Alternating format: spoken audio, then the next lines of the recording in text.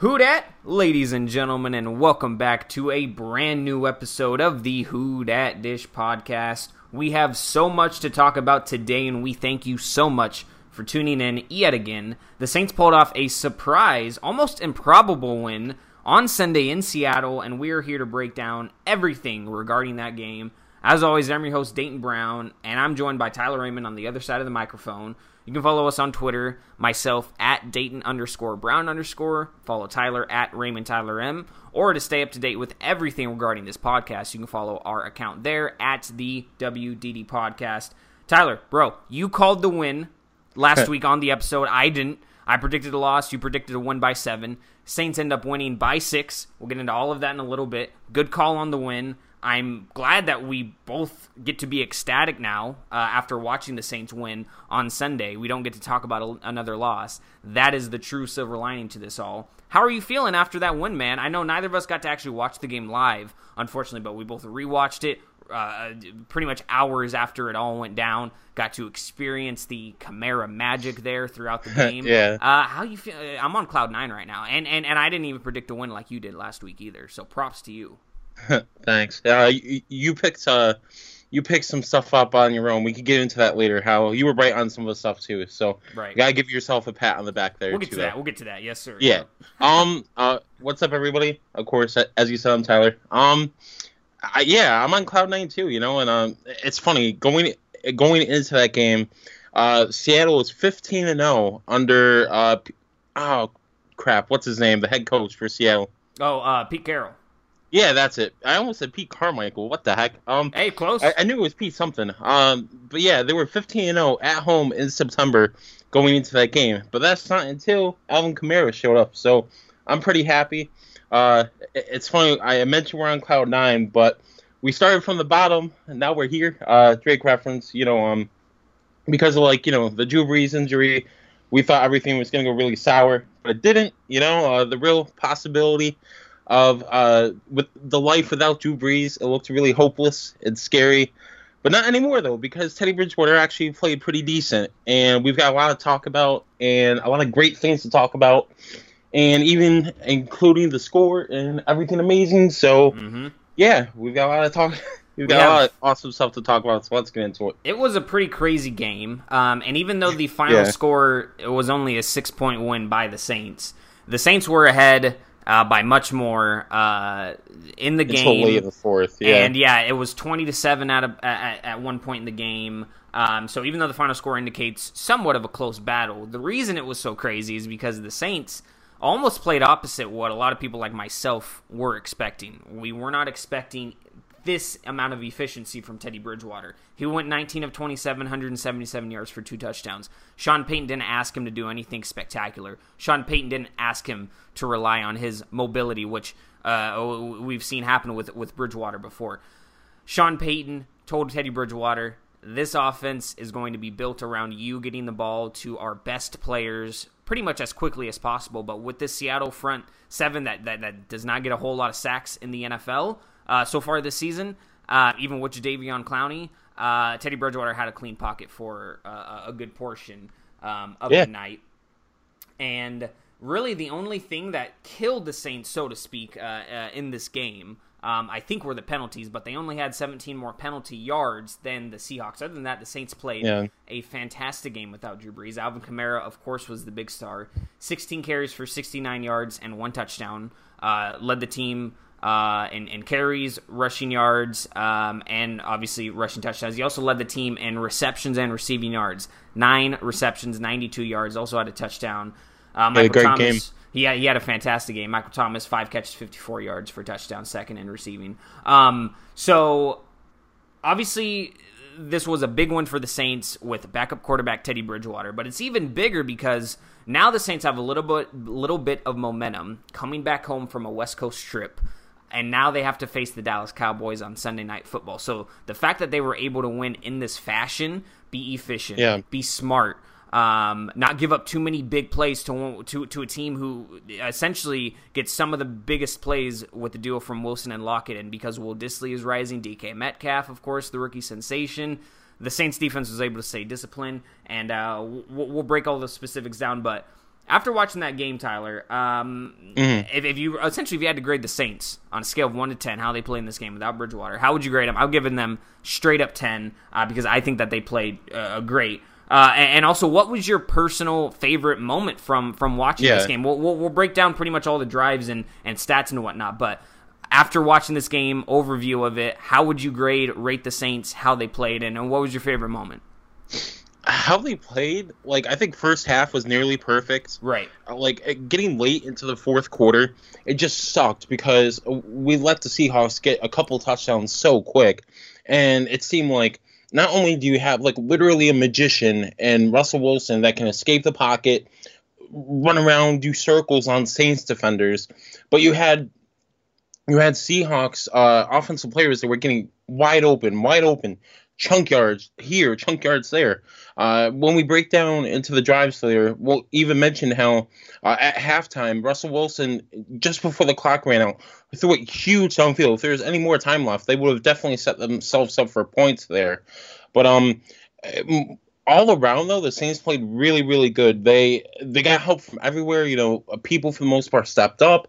We had a punt return touchdown. That was one of my favorite moments.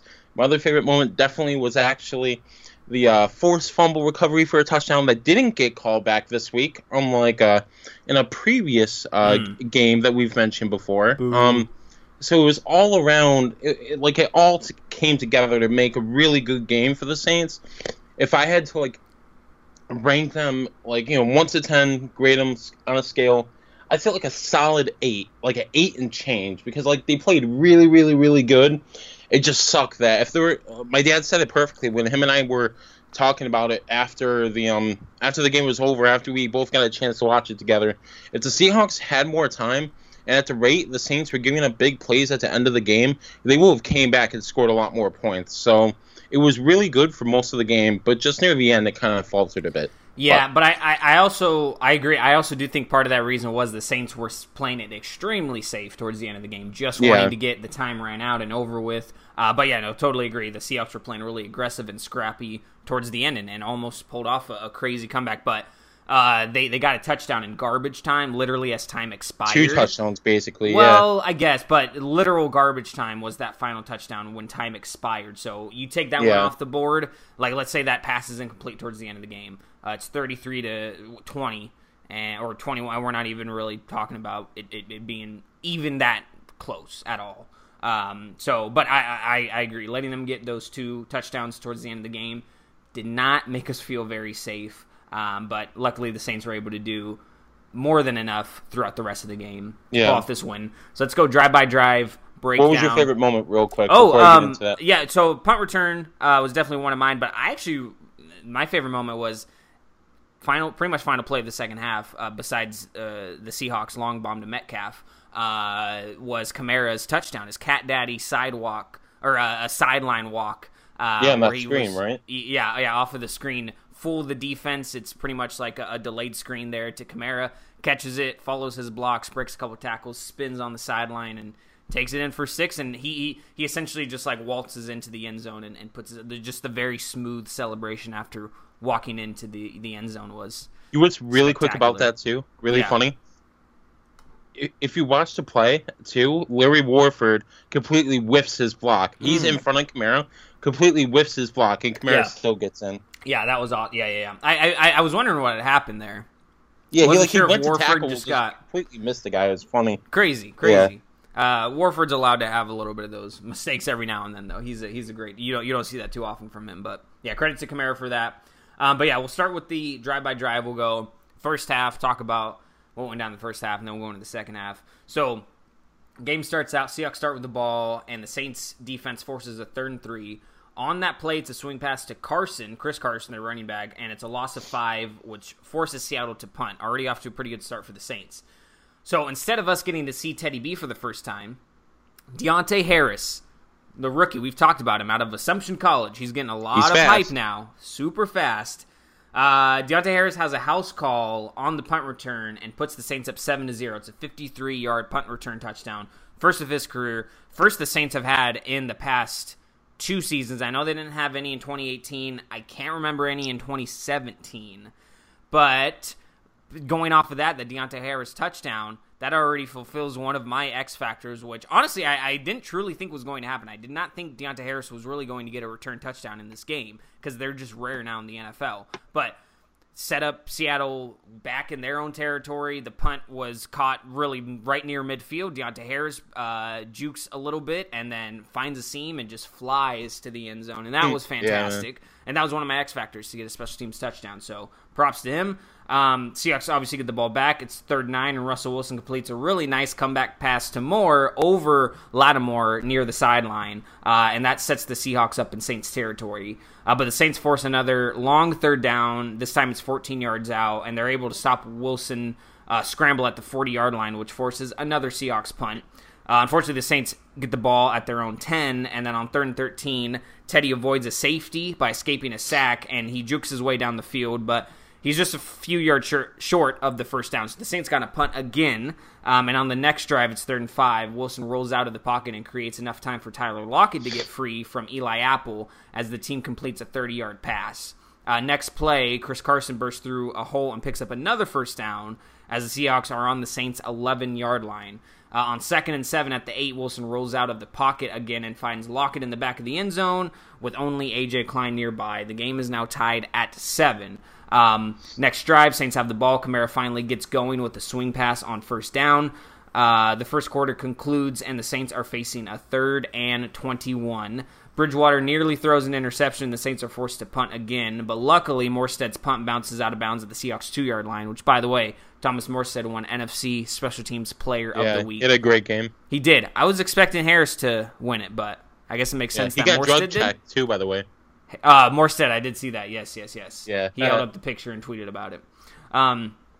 So Seahawks then start their drive, and Wilson finds Lockett on either sideline. These are pretty much not back-to-back plays, but back-to-back notable plays. On 2nd and 8, which got them a first down, and then 3rd and 4, he finds them on the other sideline, and then they come up just short, and they are forced to punt again.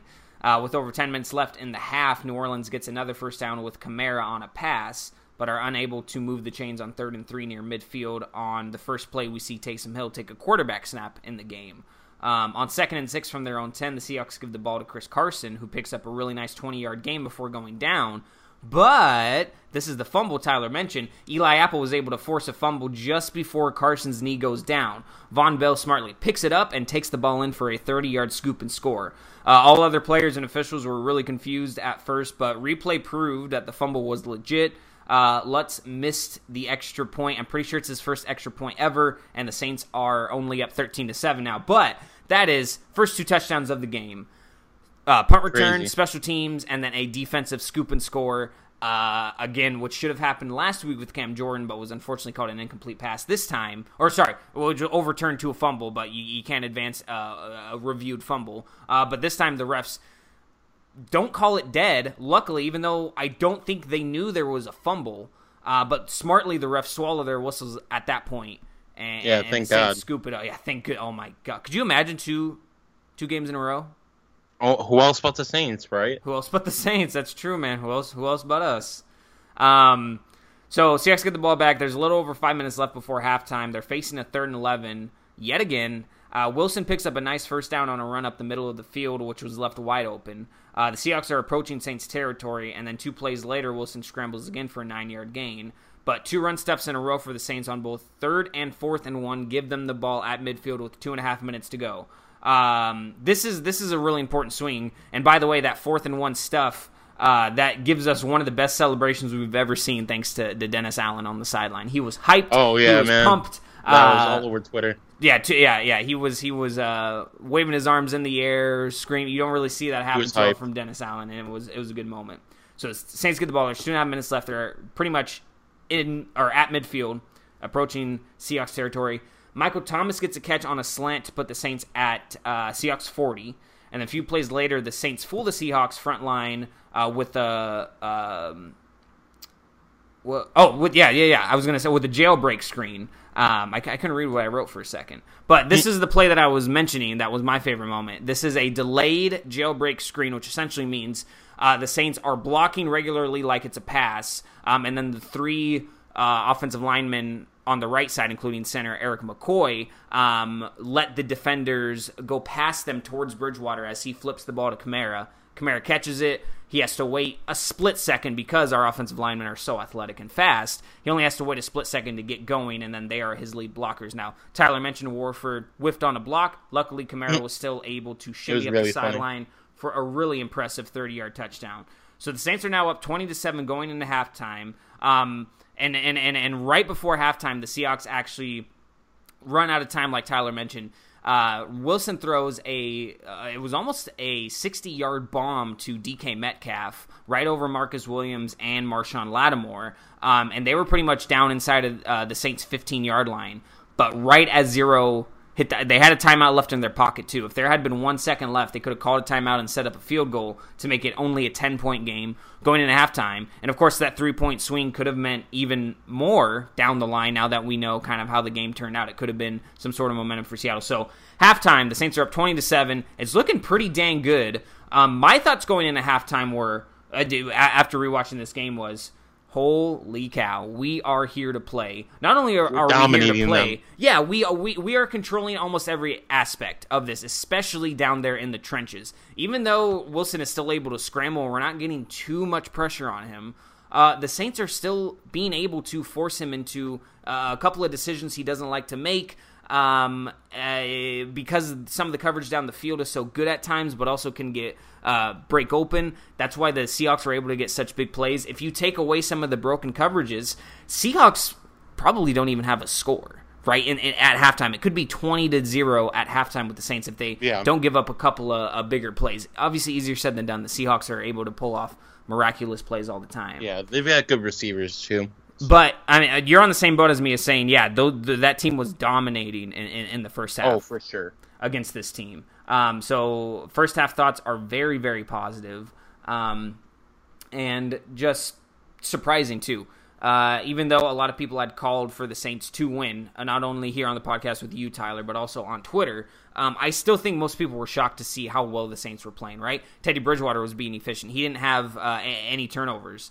The Saints were able to force a turnover in the first half, something that doesn't happen too often with this team. And I also had predicted them to get 2 turnovers in the game. Unfortunately, I believe that fumble was the only one that they got the whole game, because I don't think Chris Carson fumbled it again. Did he? No. I think he only had the 1 fumble in the game. So I said get 2 turnovers, but the 1 turnover proved to be enough, and the special teams touchdown was nice. So that's the whole first half. Saints are up 13 when they're 4-point underdogs in Seattle on the second game of a West Coast trip. So starting the second half with the ball, the first play is a run by Kamara, who breaks some tackles to gain 15 yards. The next play is a soft completion to Michael Thomas again, picking up another first down into Seattle's side of the field. Facing a 3rd and 13, Bridgewater is able to dump it off to Kamara to pick up about 9 yards, setting up a much easier field goal for Lutz, which he misses really badly, but thanks to an illegal formation penalty from Seattle, it gives the Saints an automatic first down. A little bit later on 3rd and 3 from the 24, Bridgewater finds Thomas yet again, and this time on the sidelines as MT spins his way to the 10-yard line. The Saints get down to the goal line and try to sneak Teddy in over the top, but the Seahawks D stuffs the attempt. So it's 4th and goal. Saints could take the points here, go up by over 2 touchdowns. However, they go for it. And it's a beautifully called wide receiver screen to Michael Thomas right behind the line of scrimmage. And essentially, he just kind of falls into the end zone. Exactly. Really nice, getting some blocks. But that's that was really nice play calling, because when you have mismatch on that side of the field, you can kick out some offensive linemen as soon as you snap the ball to get some blocks. And then, of course, the 2 receivers in front of Michael Thomas after he motions over, getting the ball to him, and then just essentially falling into the end zone. I thought that was a great play call. Yeah. Saints are up 27-7, up by 20 points, essentially a 3-possession game at this point. Seahawks can't go anywhere on their next drive, but unfortunately, Harris muffs a punt, and that sets Seattle up at the Saints' 44-yard line with 5 minutes to go in the third quarter. Wilson rolls out to his right on the next play and throws across his body to the wide-open tight end Will Dissly for a gain of 24. On 3rd and 6, the Saints read a shotgun run to Carson to force a 4th and 5. So Seahawks decide to go for it also on 4th and 5 here. Wilson attempts a pass in the end zone to a wide-open Tyler Lockett after he beats P.J. Williams pretty badly. But thanks to some pressure by the Saints, The pass is overthrown, and Seattle turns the ball over on downs. So the Saints get the ball. It's 1st and 17. Kamara somehow finds his way out of a pack of Seahawks after a swing pass, again behind the line of scrimmage, and finds another first down. Then on 3rd and 3 from their own 32, the Saints drive and the third quarter end on a dropped pass by Jared Cook. He did not impress really at all. He only had one reception all of. He's been poo-poo the last few weeks. He has been, very interesting, but it could take time for him to get into his own. That's at least what I'm hoping for. Yeah. Seahawks have the ball inside their own 25, and Wilson finds Disley again for another first down. The next play, Lockett gains a really nice chunk of yards for Seattle on a wide-open catch. Working into Saints territory, Seahawks face a 3rd and 3 yet again, but are able to convert as Wilson's pass, or they're unable to convert as Wilson's pass is tipped. So they go for it on 4th down again, and this time Wilson finds a wide-open Rashad Penny down the sideline to put them inside their own 15-yard line. Another completion to Lockett gets them a first down at the 3, and Wilson scores on a read option 2 plays later. I was really hoping Lattimore would have gotten that tackle there. He had really good form, and he had really good leverage, especially there for a quarterback kind of chasing the cornerback chasing the quarterback. But unfortunately, Wilson was able to kind of outmuscle him a little bit and find the end zone. So the Saints are still up 27-14. But their next drive is a 3 and out, and it's almost an interception on 3rd down as Teddy was looking for MT. So the Seahawks get the ball right back. From their own 19, Wilson spins out of Demario Davis' sack to get a nice completion, but it leads to a 3rd and 2 shortly after. On that play, CJ Prosise is stuffed, and it's now 4th and 1. Seattle goes for it again, but this time Wilson overthrows his receiver, and it's another turnover on downs. Saints get the ball back. Taysom Hill gets a catch and a first down. Kamara picks up some nice yards 2 plays in a row and scores on a 1st and goal rush. The 2-point conversion is a fail. Saints were trying to go up by exactly 3 touchdowns, but at this point they're up 33-14, which proves to be enough, as even though Wilson is able to have a rushing touchdown on the next drive and then gets some magic to get Will Disley as time expires. That all happened within a span of 4 or 5 minutes in the game. The Saints were already up by 3 touchdowns, and essentially, the last touchdown was to Disley as time expired. So the Saints walk away victors 33-27. Besides the stats I've already mentioned, the only other rusher in this game that got more than 2 carries was Teddy Bridgewater himself. 3 carries and 12 yards. Kamara controlled the show other than that. Like I mentioned, Michael Thomas was the second leading receiver. Ted Ginn Jr. was the only other one who had 2 or more catches. 2 catches, 15 yards. Jared Cook had 1. Taysom Hill had 1. Josh Hill had 1, all for 7 yards or less. So it was the Kamara, MT, and Teddy Bridgewater show, which we mentioned last week. That's going to have to be the case. We're going to need our best players to step up to help out Teddy Bridgewater. Marshawn Lattimore led the team in tackles. He was all over the place. He had 10 total tackles. The Saints, 0 sacks on the day. Saints defense did not have a sack. However, Saints offense also did not sacrifice a sack. So it was a sackless game, if you will, there up in Seattle. No sacks. I'm not even going to say it. I'm not even going to say a joke. Too inappropriate. Demario Davis was second on the team with tackles with 7. Von Bell and A.J. Klein each had 5 apiece. Bell had the return touchdown as well. Marcus Williams had 4. Eli Apple had 3 tackles, including the forced fumble. No interceptions as well on the day, but no interceptions on the Seahawks side either. So, even though the Saints defense was able to get a touchdown for the most part, it was not a turnover-heavy game. It was pretty efficient by both teams. It was just about converting on 3rd downs, and that's really what it came down to, was converting on 3rd down there for each team. So, Tyler, man, after going over all this drive, after watching the game, and after everything we've already talked about, your X factor was somewhat the defensive line creating some pressure. The 3 X factors we've already for me, we've already talked about the special team touchdown, the 2 turnovers which didn't come to fruition. I also mentioned Demario Davis in pass coverage. I'm waiting to hear back for his PFF grade. Guys, also follow at PFF_Saints on Twitter. They provide great information for Pro Football Focus analysis on everything Saints, players, team, offense, defense, whatever you need. You can tweet them. They respond a lot. They respond to Tyler and I. Mainly Tyler. Tyler asks them. And I just asked them about Demario Davis coverage stats. They haven't gotten back to me, but as soon as they do, I'll let you guys know. But your X factor, Tyler, was pressure.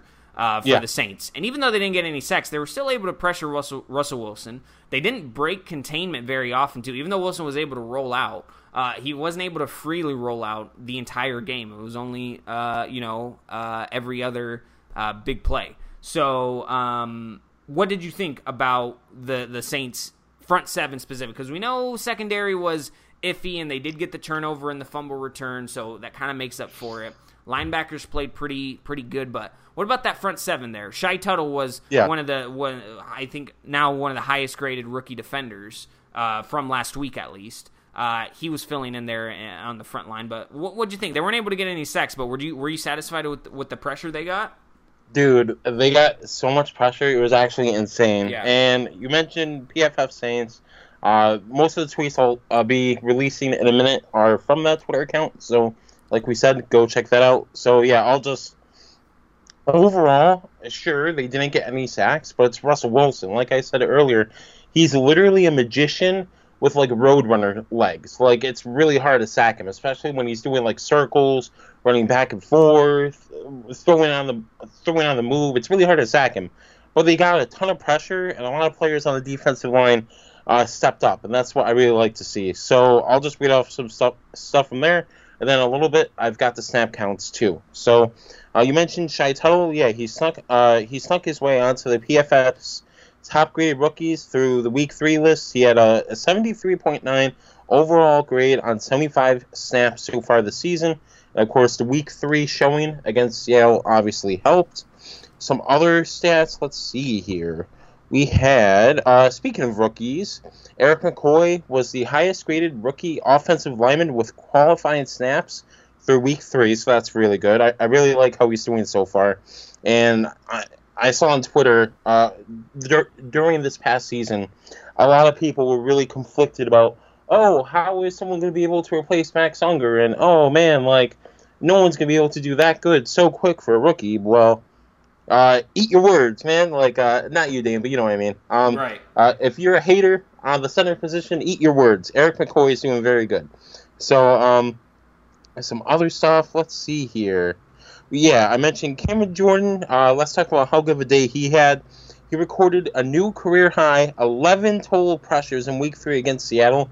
I think in total, I read somewhere, I think they had like 16 or 17 total pressures for the day, which is insane. So, but Seattle's offensive line isn't exactly like amazing, so it doesn't surprise me. But about Cameron Jordan, they all came in the form of quarterback hurries, and it's been more than 3 full seasons since a single player has recorded 11-plus hurries in a single regular season game. And they also wrote to clear up any possible confusion, this stat applies to the entire NFL, not just Saints players. And some other stats, someone asked, was it possible to get the overall grade versus for the offense and the defense versus Seattle? The offense had a 61.9 grade, considering, like 30 outs, the drops, other stuff. It was actually the second highest grade so far this season. The defense had a 69.7 grade, which was the highest grade of the season. And special teams, the best one yet, 80.7, highest grade for this season, considering how great of a game Thomas Morstead had, Deontay Harris, the blocking, that was all awesome. And let's talk about a little bit more here. Alvin Kamara, we talked about how great of a game he had. He had 12 forced missed tackles against the Seahawks, and that led the NFL in Week 3. And that's a new career high for him. And it's also the most missed tackles forced in a single week since Week 5 of last season. Man. Wow. And yeah, dude, like, he was insane. On those 25 touches, man, he was making people miss. We should be calling him a magician, too, because he's really good. And let's see, he also ranked second in the NFL in missed tackles forced with a total of 22. And he's averaging a missed tackle on every third carry, the highest rate in the league among qualifying running backs. And then there's some other stuff about special teams. We talked about a long time ago how it was surprising J.T. Gray made the squad. Well, he actually had a few special teams tackles, and that actually led to a 90.7 special teams grade for him in Week 3. But let's see, not taking into account the Monday Night Football game, but J.T. Gray and Patrick Robinson, the veteran that we brought back, They ranked 3rd and 7th, respectively, across the entire league in special teams grading this week. So they had really good, and some other stuff. We always like to talk about, the secondary and how they perform week to week. Eli Apple actually had a pretty good game. He had an 80.3 overall grade with a 92.3 run defense grade and a 73.5 coverage grade. And PFF records him giving up 4 targets with 1 catch, 32 yards, and a 60.4 passer rating. Lattimore, on the other hand, had a 66.4 overall grade, a 50.5 in the run, 67 in coverage, 13 targets, 10 catches, 152 yards, but he also had 1 pass breakup and 114.9 passer rating. Man, that's a lot of stats.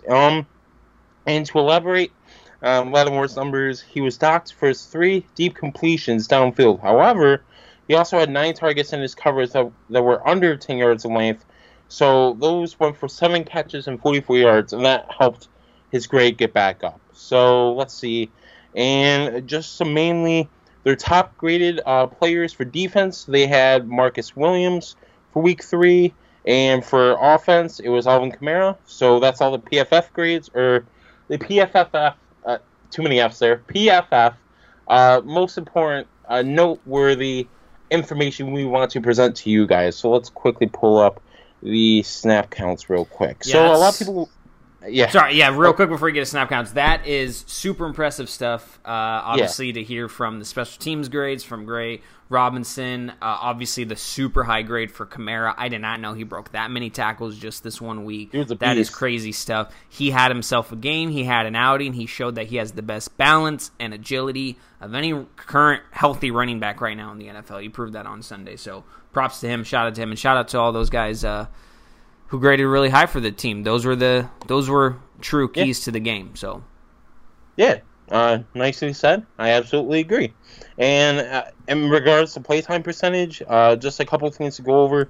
On offense, there's a total of 58 snaps. Eric McCoy, Ryan Ramczyk, Andrew Peat, Larry Warford, Tron Armstead all played 100% with 58. Teddy Bridgewater played 57, which is 98%. Michael Thomas played 51, Alvin Kamara 51, and Jared Cook, wow, he played a lot of snaps, 44, despite his limited production, is a better way of me saying it, for him being absolutely poo-poo. Let's see, you had Ted Ginn playing 39, Josh Hill, a backup tight end with 34, Austin Carr with 27, Will Clapp with 12, Latavius Murray with 12, he wasn't really utilized that much in this game. You had Zach Klein, the fullback, with 11. Will Jordan Humphrey, the wide receiver that was brought up in lieu of all the receiver injuries, had 6.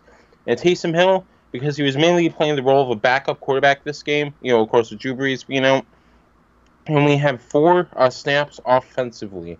Let's see, on defense, they played a lot of snaps, 84. And you had A.J. Klein, Von Bell, Marcus Williams, Marshawn Lattimore, all playing 100%. You had Demario Davis at 99%, Eli Apple 99%, Cameron Jordan at 82, playing 98%. Let's see, some other main ones. Let's see, Shai Tull's been having some good games. He only played 20% with 17 snaps this week.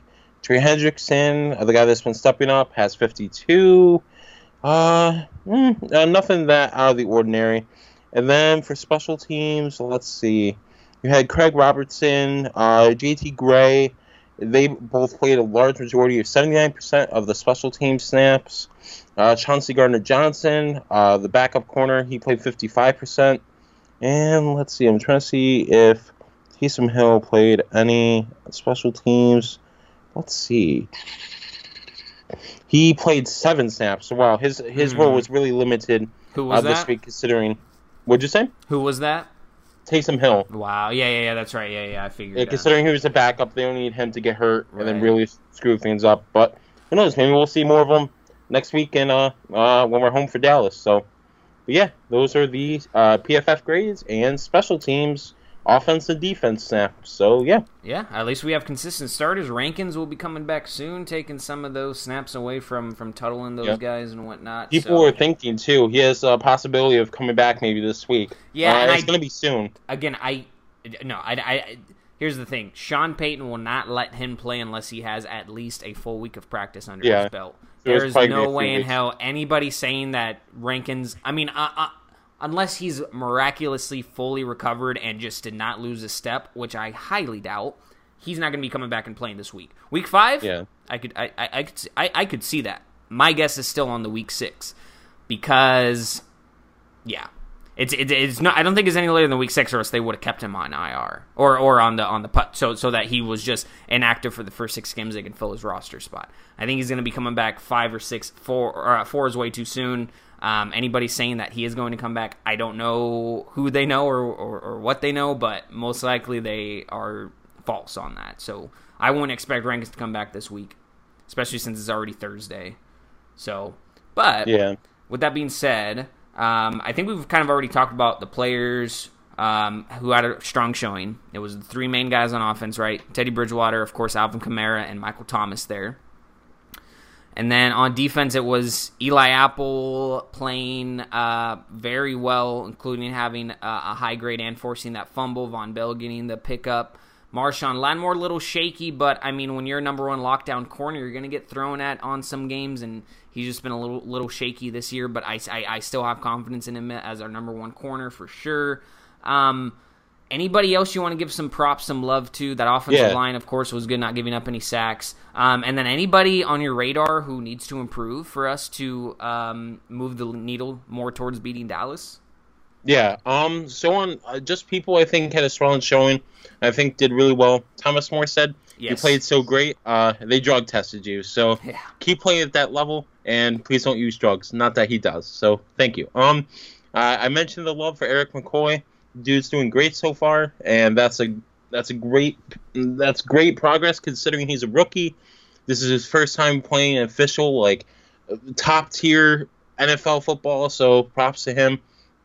Cameron Jordan, man, on Twitter, he was really noble about it too. I think he actually quoted one of the PFF's tweets about him, because I think they tagged him and how he had so many pressures. He wrote, didn't get any sacks, so it doesn't matter. But still, props to him. He did really good. Demario Davis, I think, remember that 4th down stop, that 4th and 1 where Dennis Allen went crazy? I think it was Demario Davis who ended up getting that tackle or helped with that. I think. Which play? The 4th and 1, I think it was, the one where we just absolutely stuffed the line. When they stopped Prosith, right.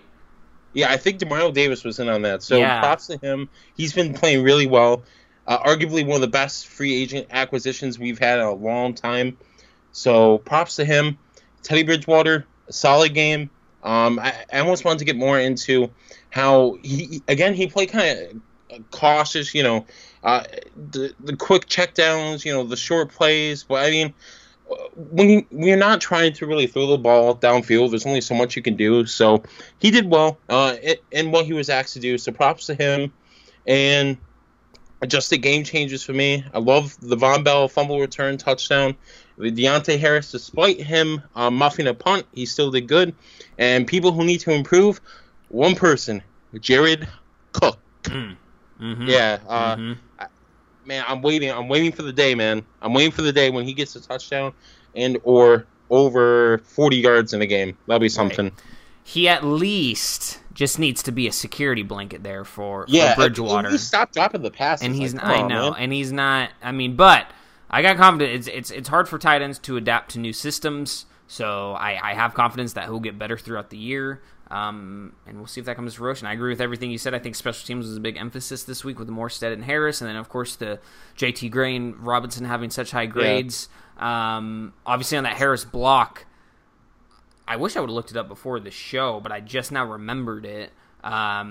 2 of the Saints defenders there blocked the gunner throughout the entire play. Yeah, that was so freaking I know one of the guys is Justin Hardy. I do not know who the other guy is. It might have even been Robinson, but they literally blocked that guy the entire way. The entire way, the dude did not move from the line of scrimmage. Essentially, it was pretty freaking awesome. But I agree with you. I think Jared Cook needs to step up for sure. Yeah.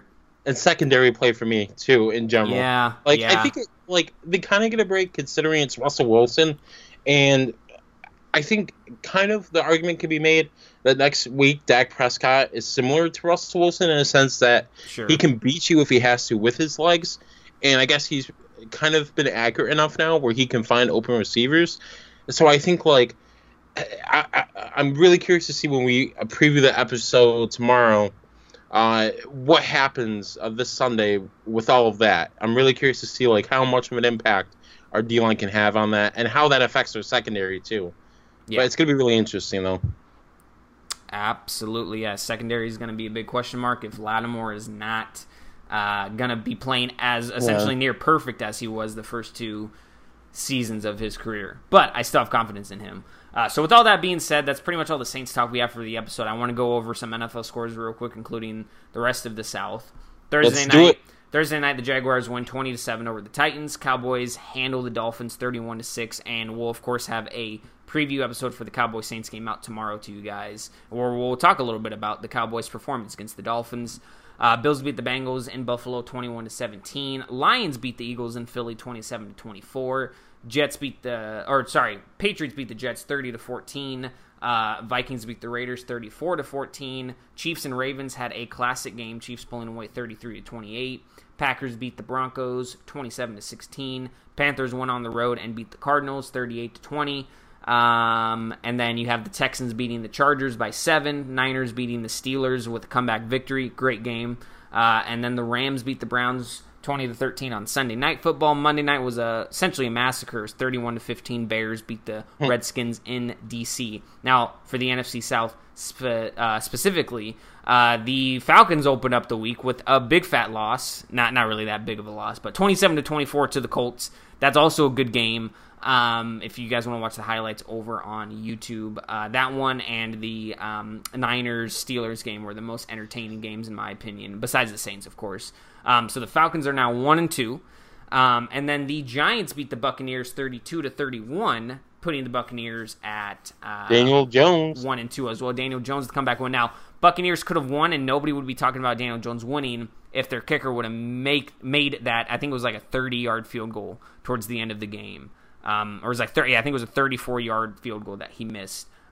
Great game. That was classic. Daniel Jones the comeback victory. And then the Panthers beat the Cardinals for their first one of the year behind Kyle Allen with Cam Newton being out. They won 38-20. So Saints are the only team in the division sitting at, or no, yeah. Saints are the only team in the division sitting at 2-1 right now. All other teams are 1-2. I almost, for some reason, I thought the Bucs were 2-1, but they lost they're not that against good. the Niners. Exactly. Yeah. So NFC South. Already looking really, really, really good for the Saints. They're number 1, and they were number 1 after week 1 as well. So this is the second out of 3 weeks that they're sitting atop with sole possession of first place of the NFC South division. So pretty pumped.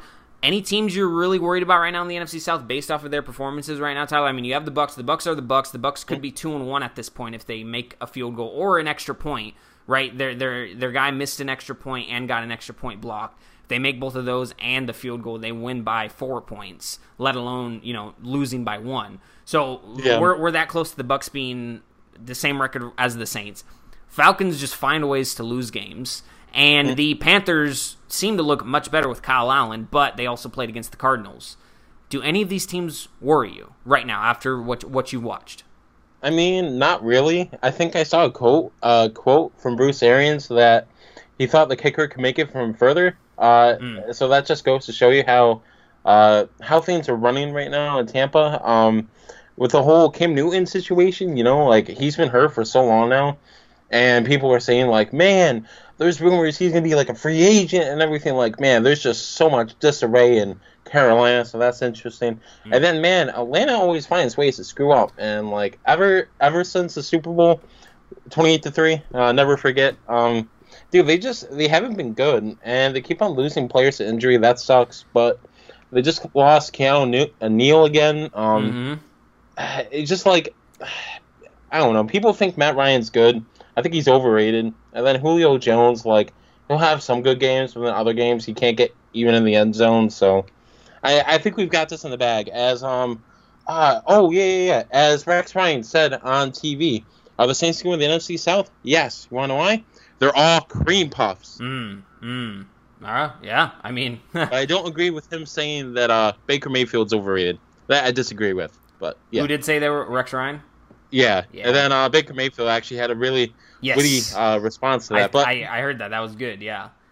This is a Saints podcast, so if you guys want to hear us talk about drama, we'll talk about that some other time. We'll talk about, exactly. But no, good call on that.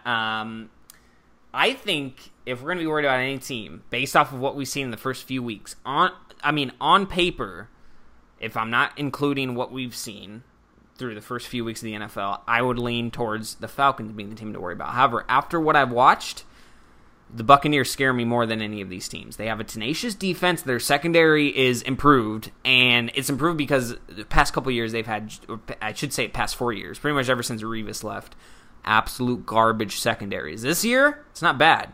Vernon Hargraves finally coming to his own. Justin Evans is one of their and yeah, they've also had picks, but their picks are finally coming to fruition for their potential. They have a tenacious defense. They built up the front. Devin White's a very good linebacker there for them.